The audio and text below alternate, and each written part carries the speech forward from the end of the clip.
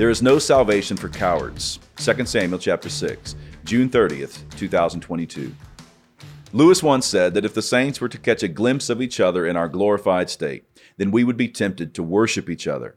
And if such is true for our glorified state, think about what that means for God's very own holiness. We have no idea how awesome He is.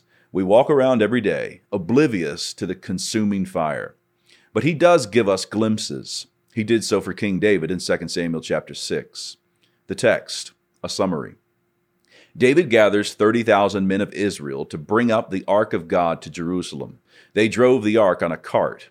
This was the way the Philistines transported the ark, and directly contrary to the way prescribed by God in Exodus chapter 25.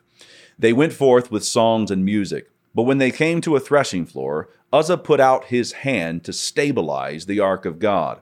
The anger of the Lord was kindled, and God struck him down. David was angry and afraid, so he took the ark to Obed-Edom the Gittite. The Lord blessed Obed-Edom and all his household. David then brought the ark up properly, sacrificing animals and dancing before the Lord with all his might. There was shouting and the blow of the horn. And as the ark comes into the city, Saul's daughter Michal peers out of the window, seeing David and his dancing. She despises him in her heart. They bring the ark in and place it in the tent. David offers burnt offerings, blesses the people, distributes food to the assembly, and the people depart. When David returns home, Michal sarcastically ridicules him, claiming he has dishonored himself, he has uncovered himself. The issue was not David being physically unclothed. We are told that he was clothed. Michal spoke of him shaming himself with his actions. David says that it was before the Lord that he danced and rejoiced, adding that it was the Lord who chose him over her father Saul. David says that he will make himself even more contemptible than this. The KJV has some fun language. I will yet be more vile than thus. The passage ends by saying that Michal had no child to the day of her death. What are we to do with the holiness of God? We are, like David, caught between a rock and a hard place. If we do not draw near Him, then we die. And if we draw near Him, then we die. He dwells in unapproachable light. He is a God who kills people. How can we go toward such a God? In The Silver Chair, C.S. Lewis signaled the way.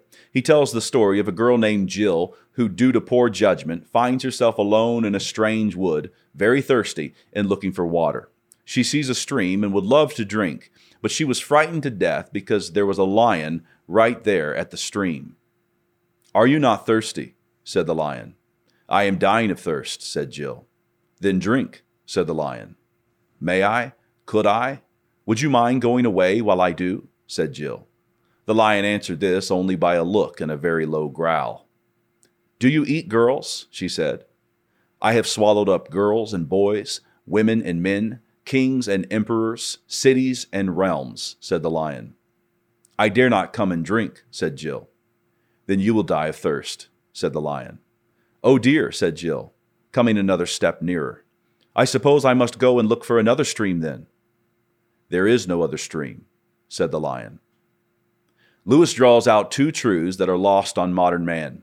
First, God kills people. We are caught off guard by the lion's response. "I have swallowed up girls and boys." As Lewis says in another place, he is not a tame lion. And Sarah, the mother of the prophet Samuel, told us this way back in 1 Samuel chapter 2, verse 6. "The Lord killeth and maketh alive. He bringeth down to the grave and bringeth up." And yet modern man still wants to say, "I get it, this is some kind of metaphor." No, it is not a metaphor. Look at Uzzah. The second illuminating truth from Lewis is that this God who kills people is simultaneously the only way to be saved.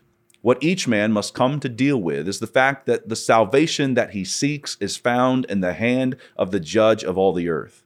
There is no running away from this king. You go to him and drink of the living water that he supplies, or you will die of thirst.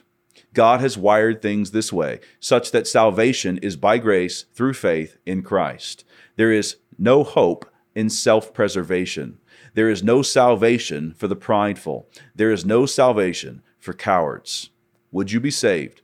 Then go to the King of all the earth. Humble yourself and ask him. Call upon his name and you will be saved. I wanted to make sure to let you know that Season 4 of Man Rampant is here. For the next few weeks, we'll be posting clips on the Canon Press YouTube channel, but the full interviews are only available on Canon Plus. Check it out at mycanonplus.com/manrampant. And if you haven't joined up yet, you can get your first month for just 99 cents by using promo code MR99.